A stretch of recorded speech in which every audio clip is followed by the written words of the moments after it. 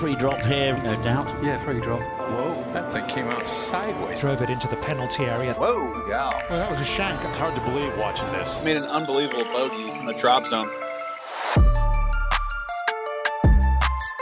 Hello, folks. This is Sean Zock. It is Sunday night of the Players' Championship. I am joined by Dylan DeChair, a man who is down to the Players' Championship all week long. And what a week it was. We're going to buzz through a ton of topics because it was a really long week. I almost feel like we should have done multiple podcasts this week, but we treated you guys to a Keegan Bradley interview late last week. That was multiple. That counts. Yeah, hopefully you enjoyed that. But we have a lot of topics to get to, Dylan. I guess we should start with the actual champion of the tournament and how the tournament played out, and then we'll get to the players meeting and all the kind of drama that you saw firsthand down there. You were talking to James Hahn. You were talking to Rory about James Hahn. And so there's a lot of good, juicy stuff to get to, which is why this will be probably an hour-long podcast. But anyways, Scottie Scheffler wins. Scottie Scheffler doesn't just win, though, right? Scottie wins by 5, 17 under, 5 north of Tyrrell Hatton, 7 north of Viktor Hovland. And this is one of the most defining victories we've had, I don't know, maybe since Scottie's win at the Masters last year. Is that fair to say? Yeah, well, I mean, it's his biggest win since his win 3 weeks ago, I guess. But like in terms of like victories that happen on the PGA Tour, which was more defining than what we just saw? Which was more impressive than this one? I don't know if there's been one. I don't know. I mean, we're in this revolving door where Scottie Scheffler and Jon Rahm, and to a lesser extent Rory McIlroy, have done some things that really turn your head. But this was commanding. And this was a week where those other two guys exited stage left. I mean, a weird week for Jon Rahm, who lacked intestinal fortitude, maybe some sort of illness kept him out. Rory got out of the gates not well, missed the cut, and Scottie Scheffler, of that new big three, shredded the field. I mean, played so much better than anybody else.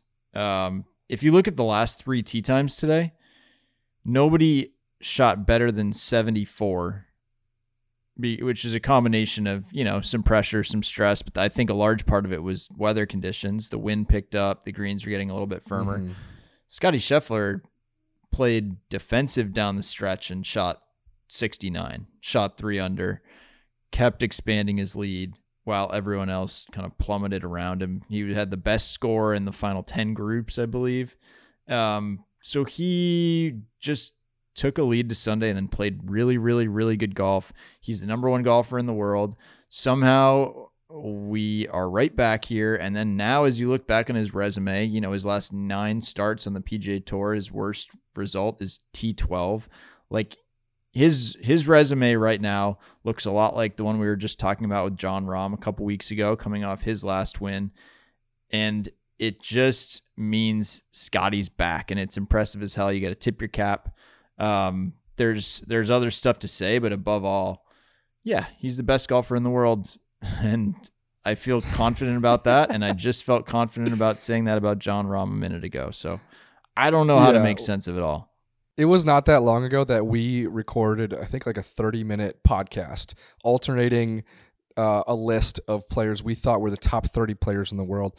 And we put Rory number 1 that week. Yes. And then Jon Rahm took the title for a little bit, and now Scottie took the title. What is annoying to me about that debate of who's best is that, like, all these guys want to do is just win everything that's in front of them, and they don't just get the best title for doing it 1 week. And like Scottie was asked about the world golf rankings, and finally he just admitted it, said it out loud, said something that everyone should know, is it's just an algorithm. Like, there's going to be weeks where he drops down the ranking and he finished top 25. And I guess I'm projecting a grievance of how we treated the world ranking over the past like 3 or 4 months, when people were dragging it. Tiger was talking bad about it. Jon Rahm was talking bad about it. Every live golf fan in the world has been talking bad about it. And it's kind of settled that debate for a while, because the best players in the world have like made themselves far and away a class above everyone else. And now it feels like, since they're so much higher than everyone else, when they win the big events, they are actually number one. Like Jon Rahm winning at Riviera, we're like, damn right, he is number one. Finally, it says it next to his name. Scotty winning this week, damn right, he is number one. It says it right next to his name. Whoever wins the Masters, if it's Jon Rahm or Scotty Scheffler, and maybe even if Rory does, they might become number one that week. And so we've kind of hit this lovely little equilibrium at the top, where if your name is atop the leaderboard that week, you're actually going to be atop the ranking too. Scotty has now gapped the field a little bit in terms of world ranking. He's at 10.4 points. This is average points per event over a 2-year period. Jon Rahm, 9.17 points. Rory McIlroy, 8.89 or 8.9 points. So Scotty has a little bit of a gap there, and then Rory has a significant lead over Patrick Cantlay, who's 4th. Cameron Smith is 5th. Max Homa, 6th now. Holy cow. Sneaky. Jumped Xander. That is a career high. I was going to say low. Career low number. Career high ranking for Max Homa. So a lot of things are kind of coming clear as we enter major championship season, but I want to... I've got a question for you, bring Dylan. it on. Does Scotty Scheffler do it for you? I'm not going to tell you what do it means. Yeah, no, you're in. Does Scotty Scheffler do it for you? Your question is clear. Yes, but I think what I want out of Scotty Scheffler to do it for me as this world number one is a little bit more alpha dog. I want to see... a little more cockiness. I mean, my man just won the Players by 5. He left his rivals... He left his rivals in the dust. They didn't even make the weekend, or they struggled to make the weekend. You know, Patrick Cantlay, I guess, Max Homa were fighting to be in the top 10 or top 20. Victor Hovland really backdoored his way into a podium finish. But if you look at the top 10, top 15 golfers in the world, no one else was contending to beat Scotty Scheffler. I mean, he was out there dueling with Minwoo Lee and Chad Ramey and the fellas. He just was in a class of his own this week. The Players is weird, man. It's a weird tournament. It's a different type of golf course. Guys are counting by twos an awful lot out there. Precision seems really rewarded, and missing in the wrong spot is roundly punished. So for Scotty to go ahead and dominate anyway, just as a reminder that he can win anywhere, this is such a complimentary victory because it just adds another wildly different golf course to his resume, which already included this wide variety of different types of courses. So back to my question. Oh, does he do it for me? Sorry. Does he do it? Does he do it for you? And why do I have to ask the question? He does it for me, but he's like, it's probationary. Like he has to continue to earn his crown as world number one. Basically, he's got to act like it. I mean, he doesn't have to. He should continue to be himself, of course, but I know that there is a version of Scotty, and I think that the guy that Scotty is involves a little more trash talk, involves a little more smack talk, involves letting the people around him know that he is better than they are. And I don't mean better, like morally superior or anything like that. I just mean better at golf. And I think that that's what sports are all about, figuring out who's the best. Scotty Scheffler is the best right now. I want to make sure that he lets us know that he knows it. Yeah, I mean, Damon Hack interviewed him after his win, and Scotty was just all smiles and basically was like, yeah, I'm just trying to get better. Yeah. It's like, okay, dog, you just lapped the field. You gained 17 strokes on the tour average this week. That is an absolute boatload of just playing better golf than the rest of the PGA Tour, which are the greatest golfers in the world. And I would like him to acknowledge it. And maybe he will at some point. But you know who would acknowledge it? Like Justin Thomas, I think, would. Jon Rahm certainly would. Brooks Koepka in his heyday totally would. Rory in his own way. Tiger would do it in a certain way. Yeah, Rory in his own way. Phil Mickelson for sure in his own way. And at this point, Scotty's own way of telling you that he's better than you is not publicized. Or if it is, it's, with his hand on the trophy and his other arm around his wife and just kind of being like, yeah, I got another one. And so as we were preparing to talk, I was thinking about that because there's certainly discourse online that are people calling him boring. I've spent some time around him. I know you interviewed him a month ago, and for a long time you had lunch with him, and our interactions with Scotty and our knowledge of him don't give off boring. There is certainly more there. I think he just maybe has a little bit of a public facing boringness. You can tell he doesn't really love press conferences, kind of puts up with them in much the similar way Dustin Johnson once did. But yeah, Scotty, like at this point, he's a little bit Mike Trouty for me. It's like, you are sick, dude. You are one of the best players in your sport on the planet. And you've been that good at every stage of your life. But when the league doesn't do enough to kind of put you out there and you don't really put yourself out there more, there remains something to be desired, I guess. And like that, I don't know if we're going to get that from Scotty. Is kind of my conclusion. I don't know that we need it from him, because I think if he continues to play golf at the level that he's playing, he is an effective kind of foil for these other guys. But there's no question that he brings something different to the table and less dynamic, I guess, from a drama perspective and from an ego perspective than when Brooks or Bryson would be, contending to be in the top 5 at least. I don't think they.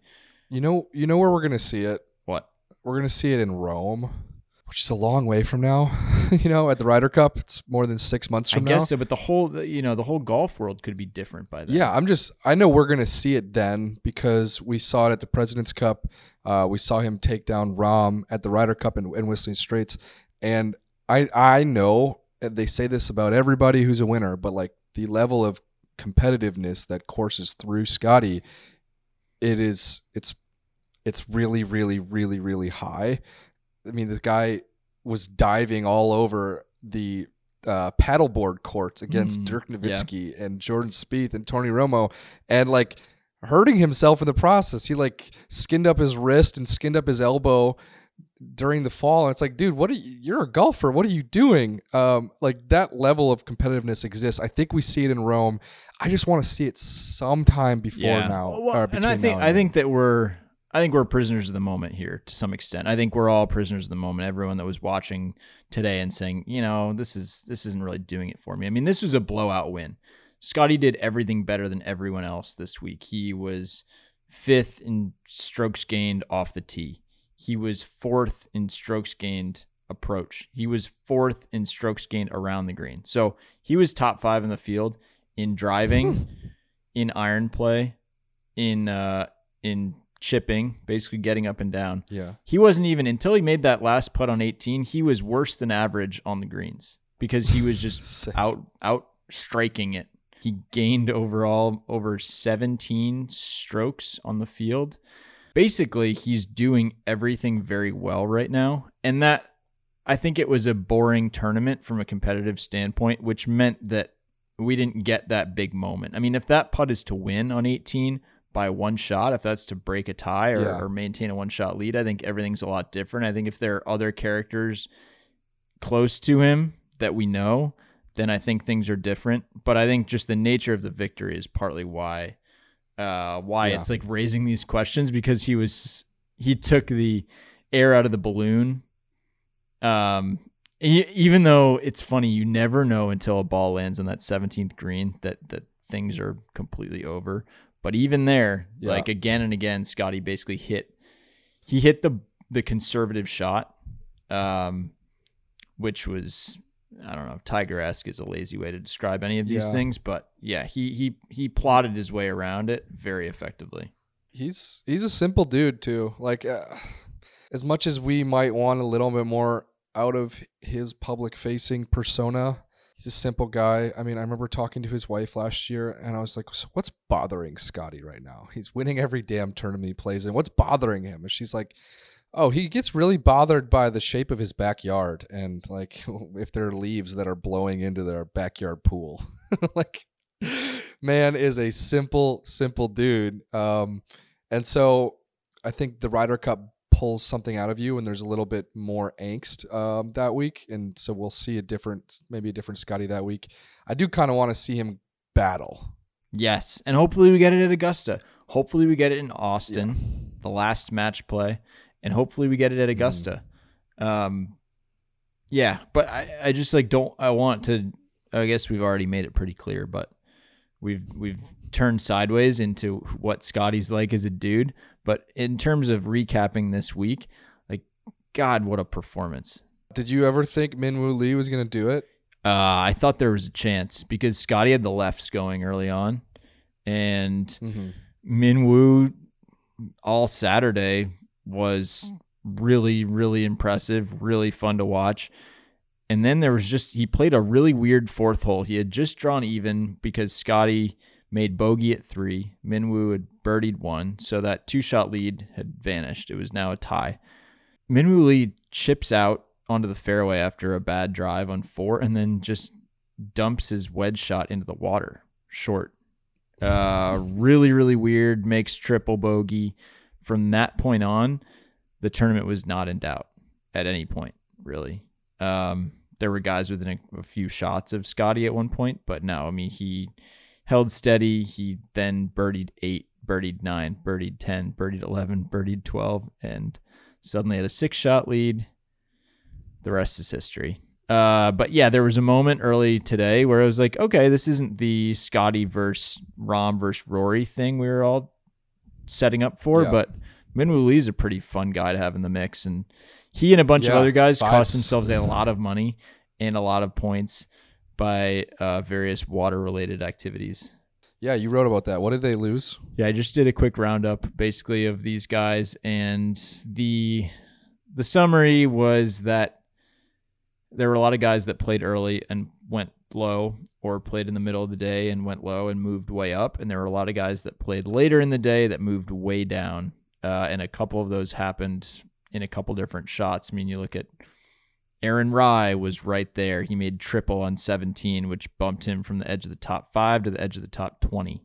That's a big deal. Chad Ramey doubled number 1, and then he doubled number 18. So he had this bookend of brutality, and he was even par for the rest of the day. Tommy Fleetwood was in position.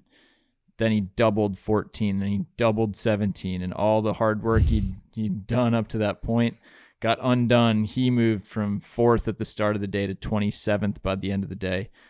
Taylor Montgomery was maybe the most brutal of all because he was 3 under for the day.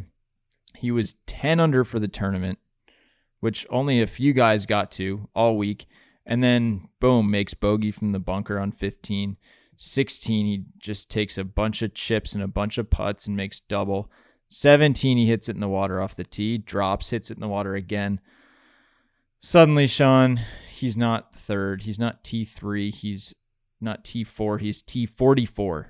And that is about $1 million loss. And yeah, there was a lot of movement on the leaderboard. I want to talk about our runner-up.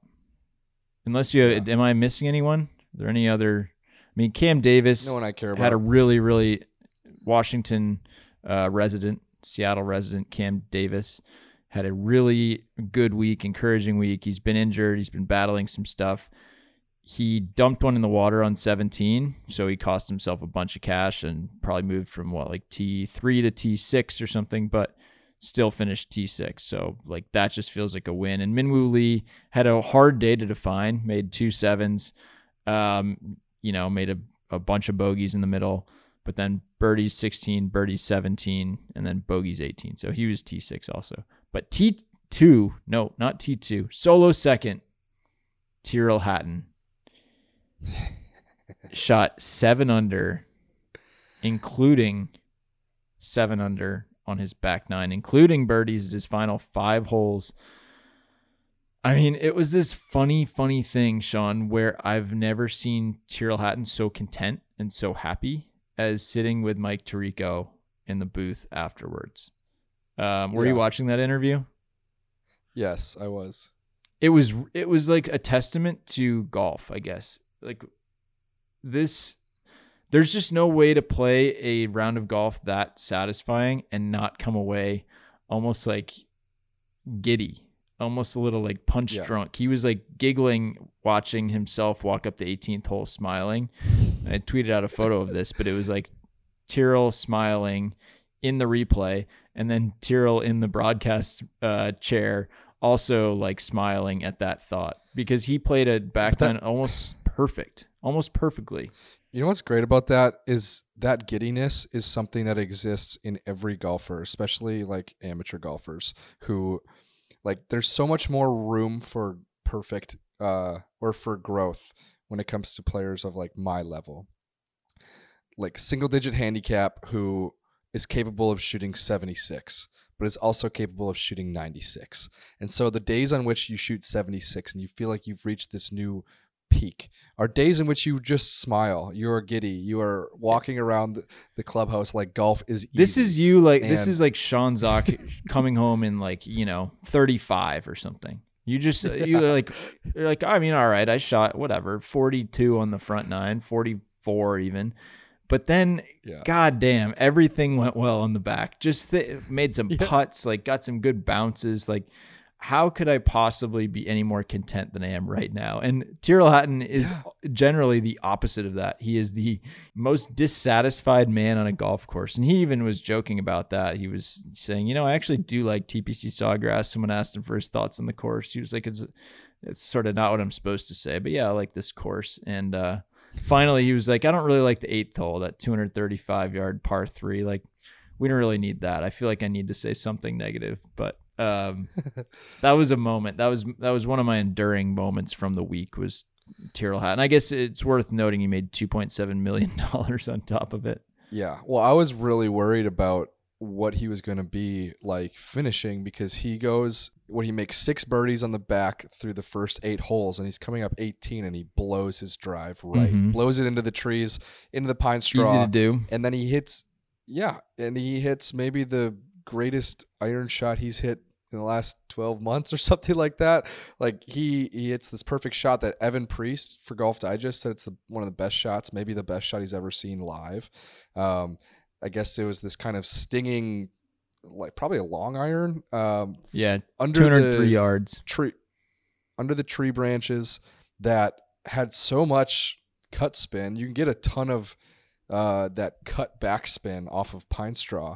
And people just expected it while it was in the air to go bounding through the green, but it kind of hit just short of hole high and then like sat at hole high.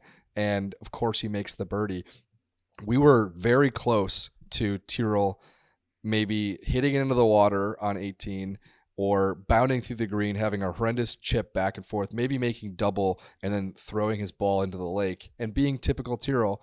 Instead, he makes birdie, makes 2.7 million, and then is this giddy, smiley version that we've actually never seen before. And it was kind of fun to watch him address that, I guess. You want to talk about early week drama? Is there anyone else on the leaderboard that you'd like to run through? Nah. Let's talk about the players' meeting. What was weird is that we knew this. Like, I think the PGA Tour wants to keep these meetings secretive. They don't really want you to know. They're not public events. Meetings. Yeah. They don't want you to know when the PAC is meeting, the Player Advisory Council. They don't want you to know when, hey, we got a lot of information that we need to share with our membership. They just don't want that because what does it lead to? It leads to people talking. It leads to people complaining about the time of the meeting. And it leads to people like yourself walking around asking questions. Guys, so who was all there? Who wasn't there? It becomes this like taking attendance, roll call kind of thing in the beginning of what is supposed to be the most important week of the season for the PGA Tour. So anyways, that was Tuesday morning. I believe it was 7:30 a.m. local time. And I'm curious what the thoughts were before it and immediately after it from someone who was on the ground. Yeah, there's this weird thing where now Players Week has become it's become a way to evaluate the PGA Tour product overall. It's become like a time to like mark where this tour sits in the world. I mean, it's funny. Even in 2020, there was talk about a rival tour. Guys were starting to address it for the first time. Rory was saying, oh, yeah, he doesn't love where the money's coming from. And then, it became a state of the union of actually just the world and the sports world, because then the sport shut down. Everything shut down everywhere. I flew home to New York. We got dinner. I went home to see my parents in Massachusetts, with one backpack, ended up staying there for 3 months. Anyway, here we are this year, and Jay Monahan is giving a basically State of the Union address and talking to the press for the first time in a while. And players are getting the description of their future. And there's two interesting things about this to me. One is the way we see it, the way the product appeals to the viewer or doesn't appeal. It doesn't have to. And then the other is the way players react to it. And so on the ground, I guess that was the interesting thing to figure out is, okay, what do people really think of this? And the top guys are all in agreement on it, or generally in agreement on it with slight disputes, because they were the ones that decided it.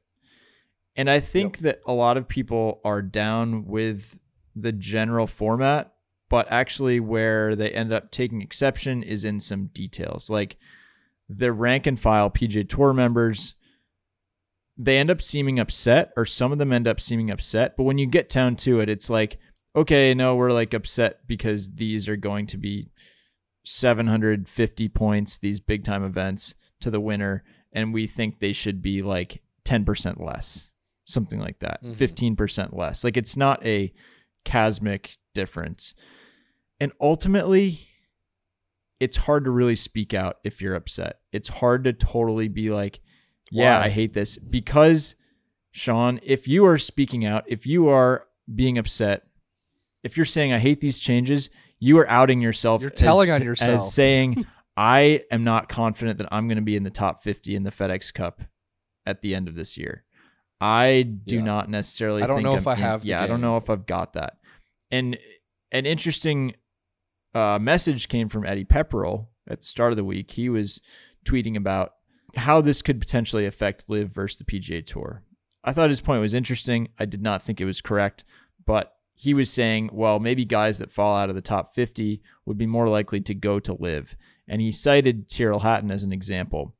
Tyrrell Hatton now finished second because he had been 60-something in the FedEx Cup. Yeah. There's a lot of golf left this FedEx Cup season. The cream will rise to the top. If guys outside the top 50 are more likely to go to LIV, then that means that LIV would just be getting more guys that feel like they're on the decline rather than on the ascent. So I think that player objections, I think, are interesting on the margins, but I feel like big picture, not that many people are doubting that this is the correct move. That's what I had a hard time understanding, because I've talked to players about this since February.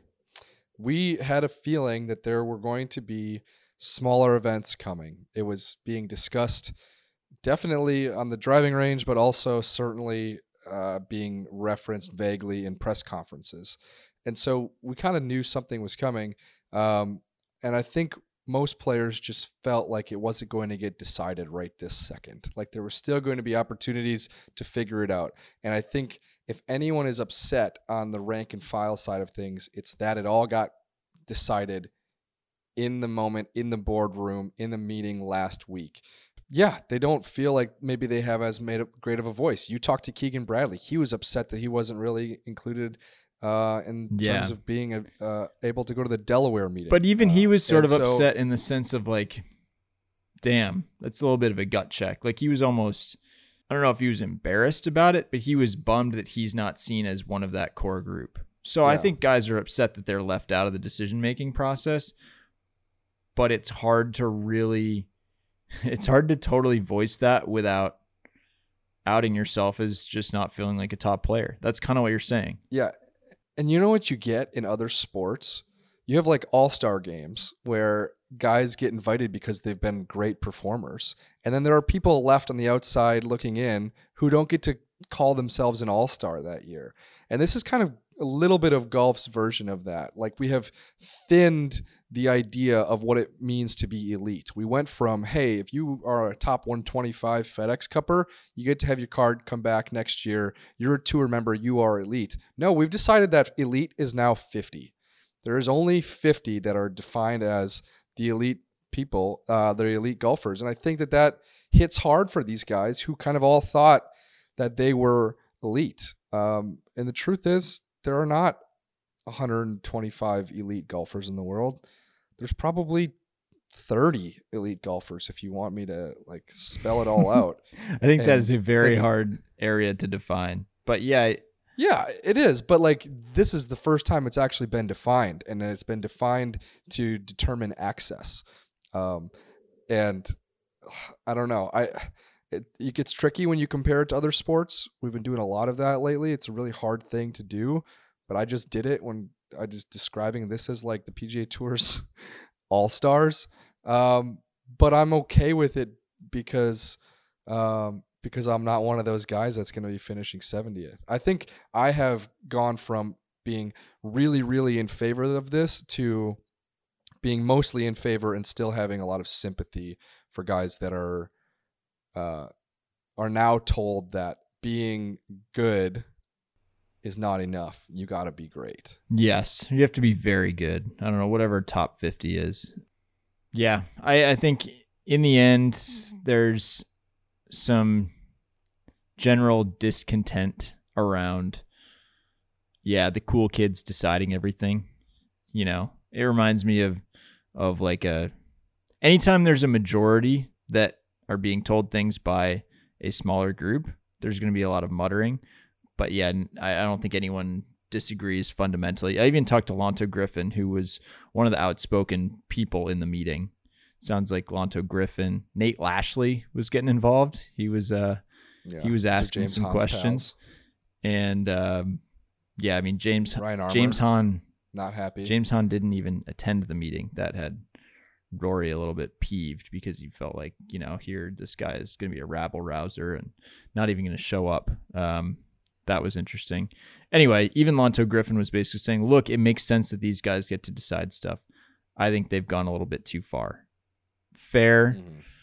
And I think two areas where as a fan you can object to these changes. Number one would be the cut thing.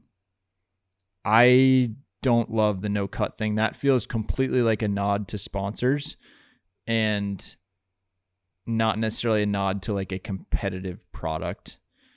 Two would be if you reduce field sizes, you potentially have more blowouts. Like if you take out some of these guys from today, Scotty's competition might have looked a little bit thinner. It ended up that Hatton and Hovland being second and third, like those guys would clearly be in any sort of top 50 breakdown. But yeah, I think they're good changes, Sean. And I think I will say, here's what I'm sick of.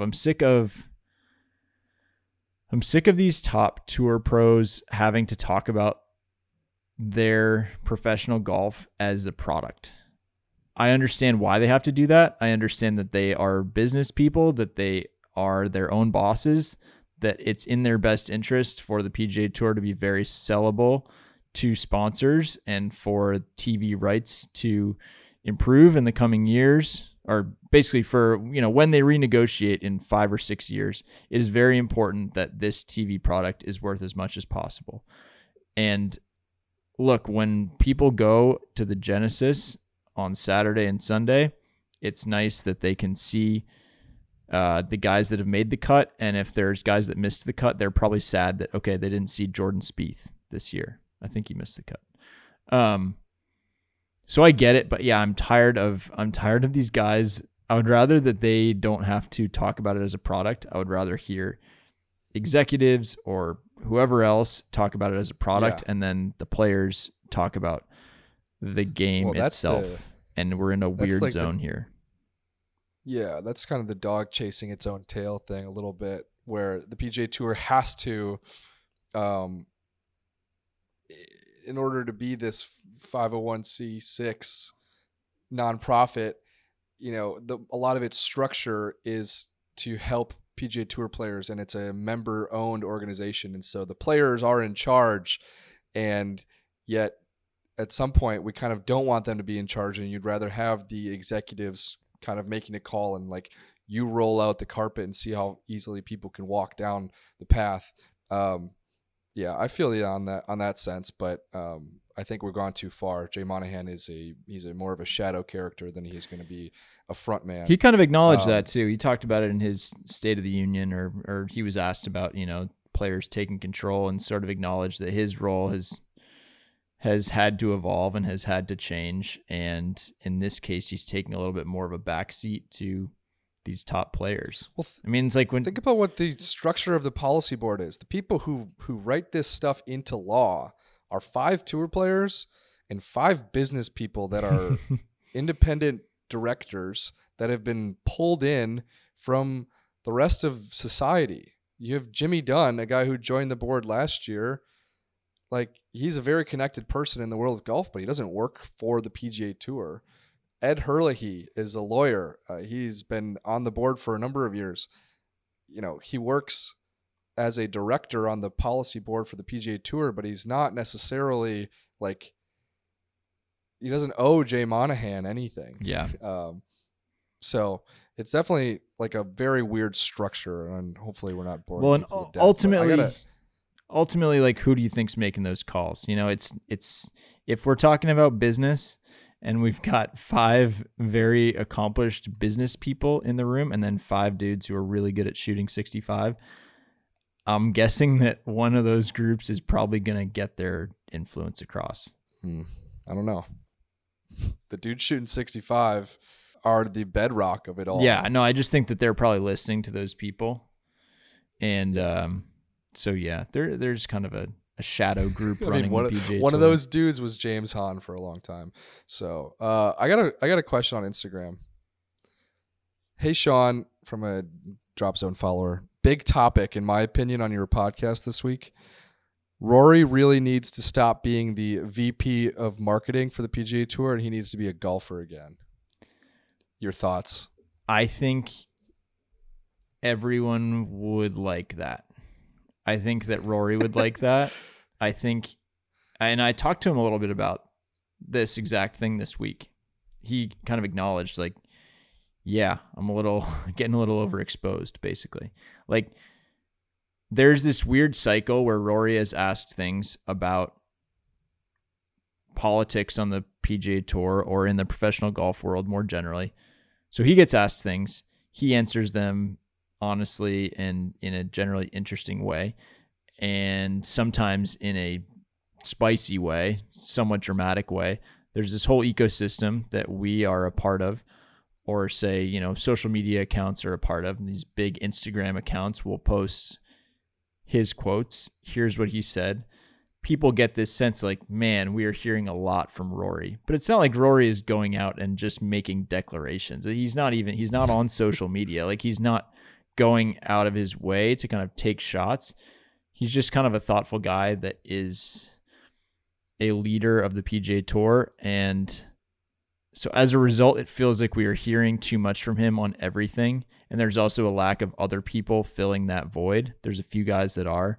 Max Homa, sometimes Justin Thomas, John Rahm, like a few other guys are speaking on this stuff. But the more Rory talks about it, the more he's then asked about it. And then the more he talks about it, and the more we are aware of everything that he says, even though all these other people are sort of talking about it too. So he's in a tough spot. I agree. The less Rory has to talk about the product, the less he has to be, the more that he could just be a golfer, I think the better for everyone involved. He's the mascot right now, man.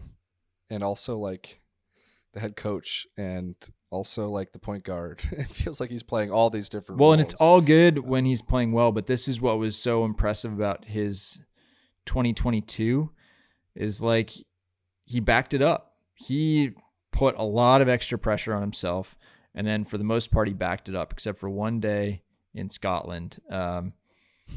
So yeah, I think it's a really interesting thing. I think it speaks to the way the whole media world works, to the way we consume things. And I think even Rory is aware of that and is probably I don't know, probably properly pissed off after going to a lot of meetings and getting pretty worn out, probably not practicing as much as you would like to, probably not resting as much as you would like to, and then laying an egg at the players.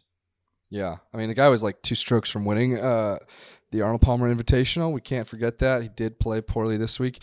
I put a question out on Twitter in a very fun, stupid way, but is 7 hours for a board meeting too much or just right? And I got responses all over the place. I got people saying, oh, it should be 1.5 hours. That's poor leadership. Jay Monahan doesn't know what he's doing. Of course, Jay Monahan is not in a board meeting. And then I got other people saying, we've spent 6 hours figuring out the menu at our club. The board meeting should last multiple days. Yeah. Like, damn, I felt like 7 hours was a lot. It's a long time for Rory to be committed. That is a long time for Mid-tournament. Tuesday of a designated event. Yeah, that's quite a bit. Sean, I've got a proposal for you. Little bit of strategic alliance talk this week. And I wanted to pitch my vision for a study abroad program on the PGA Tour.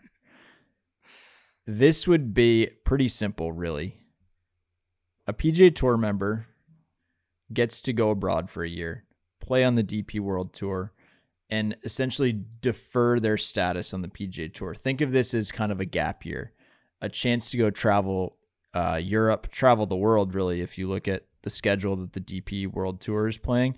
And this is like a chance for every tour player to like live out that dream of being a 20-something, just backpacking around Europe. I mean, if you think about the places that they go to and you talk about it with players on the PGA Tour, it's like, yeah, they don't want to ditch their tour status to go chase it in Europe. But if they had the chance to just do it for a year, you know, maybe with a couple buddies, maybe they've got a young family that they can bring around. But it's like, you know, once they get to Europe, they go to Italy, they go to Belgium, they go to the Netherlands, they go to Germany, Sweden, England, Denmark, Scotland, all these epic courses leading up to the Open Championship. The key to this is that you defer your status for a year. You come back and you get to pick up right where you left off. The DP World Tour gets some extra stars out of it. The PGA Tour doesn't lose anything. It feels more like a give and take alliance. These American tour stars get to see the world. They're more cultured as a result. I mean, honestly, would anyone do it? Probably not. But I really like this idea. Well, we definitely know Martin Trainer would do it, but beyond him, are you saying that those places are a lot better than Orlando and Jacksonville? And I'm saying that there are Jupiter. fewer built-in golf fans in some of those places, but I'm saying that this is maybe just me saying I would like to defer covering the PGA Tour for a year and just go travel with the DP World Tour for a year before returning. Yeah, that's definitely. I mean, Brooks Koepka did it, right? He stands for so many different things at this point in his career, but at one point in his career, he stood for going to Europe, getting better, coming back to America, and trying to dominate. His brother followed him down that path. Peter Uihlein went down that path. Kurt Kitayama, last week's big winner. What's plausible about this is another thing that really wasn't mentioned during Jay Monahan's press conference, at least wasn't followed up on, is that the PGA Tour, as part of the strategic alliance, is putting up a lot of money for European Tour. Oh, purses. yeah. I think it's hugely underrated right now what is happening for the DP World Tour. It's just, I think what some people want is for there to be an announcement of like, hey, we're sending a designated event over there. Something really splashy like that. I think instead it's like, hey, we're funneling some sponsor money your way. We're upping purses. We're guaranteeing this and that. And we're more officially connecting these two tours. But I understand why that's somewhat unsatisfying. But man, you get Max Homa and the fam to just travel Europe for a year and play on the DP World Tour. All of a sudden, that's kind of a game changer. Yeah, I think guys would consider it if there was more money to be had over there, and they would consider it. The toughest thing is that you never really know when you're going to play your best golf, and so if you go over to continental Europe and you waste the best golf you've ever had, against worse fields and for less money and for less world ranking points and 0 FedEx Cup points and all that jazz. I could see people considering that more of a loss because there's just such a, you arrive and the goal is just to get to the absolute top. There's no goal in the journey quite as much as it maybe there used to be.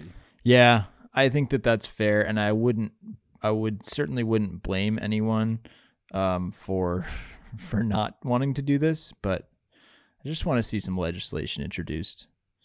Keith, if you're listening to this, call me. Netflix has greenlit a second season of Full Swing. Also a second season of The Tennis Show. We haven't even seen how about all that? of The Tennis Show, Breakpoint. And frankly, I thought The Tennis Show was interesting, but it can't have been as good as the golf one. I have high hopes for the second half of the Tennis Show season, I would say. The question is, what or who would you like to see in season 2 of Full Swing? You can say, I would like to see more of this, less of this, this character. What's on top of your list? Well, I think it's pretty simple, and I think, well, look, I'm hardly an unbiased source here. I was in the first season. I'm hoping to be in the second season. I've talked to some people involved with the show. I think the really encouraging thing is that the people involved with making the show are pretty attuned to the feedback they've been getting. So in addition to, yes, you explained the cut way too many times, I think there's a sense that they've at least heard from fans that, it should be a little bit more chronological and that the flow of the season itself and the biggest events should be enough to carry it. So I would expect and I would hope that there will be a little bit less pinging around. I think that's going to happen. I think in terms of people I would like to see, I'd like to dive into Max Homa a little bit more. I would love to see a little bit of a build up to the Ryder Cup this year and get involved with some of those European players. If it's Tyrrell Hatton, that would be awesome. If it's Shane Lowry, if it's Tommy Fleetwood, if it's Seamus Power, I would be excited about, a whole bunch of guys like that. I think culminating with, I think focusing on the biggest events, sending us to Augusta and letting us live there, sending us to these majors and putting us in these places and just building up the actual drama of these events. I would love to see them rely more on that and then have hopefully the Ryder Cup as like the beacon at the end of the year. But I don't know what they're thinking on that front. Well, the schedule just makes so much sense for that. I mean, it was always going to be weird the way they pinged around from month to month. To end on anything but the Tour Championship last year, and they got very lucky in the sense that Rory said yes to an interview that week, then won the Tour Championship that week. It was the perfect ending, the perfect way to wrap an 8 episode first season. And the Ryder Cup feels like the most obvious thing. Like it feels even more obvious than whatever last year was, because everyone talks about the Ryder Cup. Every podcast talks about the Ryder Cup. Every single month there are more points to be, the teams get clearer and clearer the way we go. Everyone thinks about it. There are 40 golfers that have a really good chance of being on those teams right now, and only 24 of them are going to make it. There might be another 10 that play their way into contention this year, and that is all swarming on its own, kind of like beneath the surface. And there's the live stuff. We don't even know if Poulter could make his way onto the team. Like it is the kind of perfect thing to move towards. So Ryder Cup, yes. I think I'm guessing we'll see more Cam Smith. In the second season. Interesting. I'm just guessing that because he played such a huge role in the 2022 season, and didn't really get a whole lot of Full Swing credit for it. I think he probably got skittish at the time with all the live stuff happening to really go on the record and show people what's going on in his life.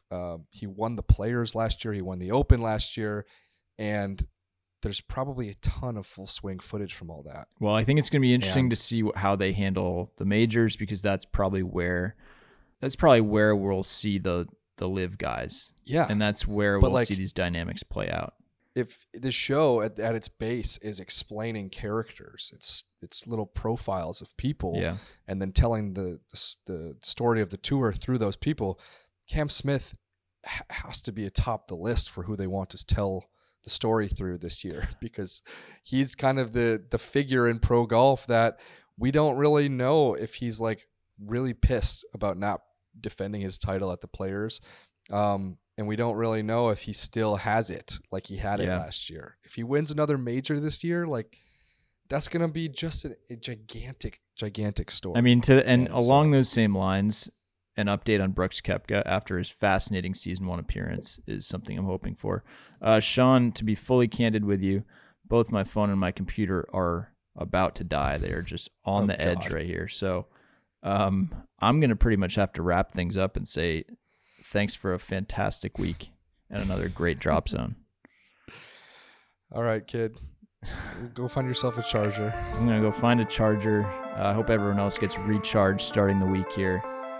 Sean, it's been a joy talking to you, as always. We'll see you soon. Peace.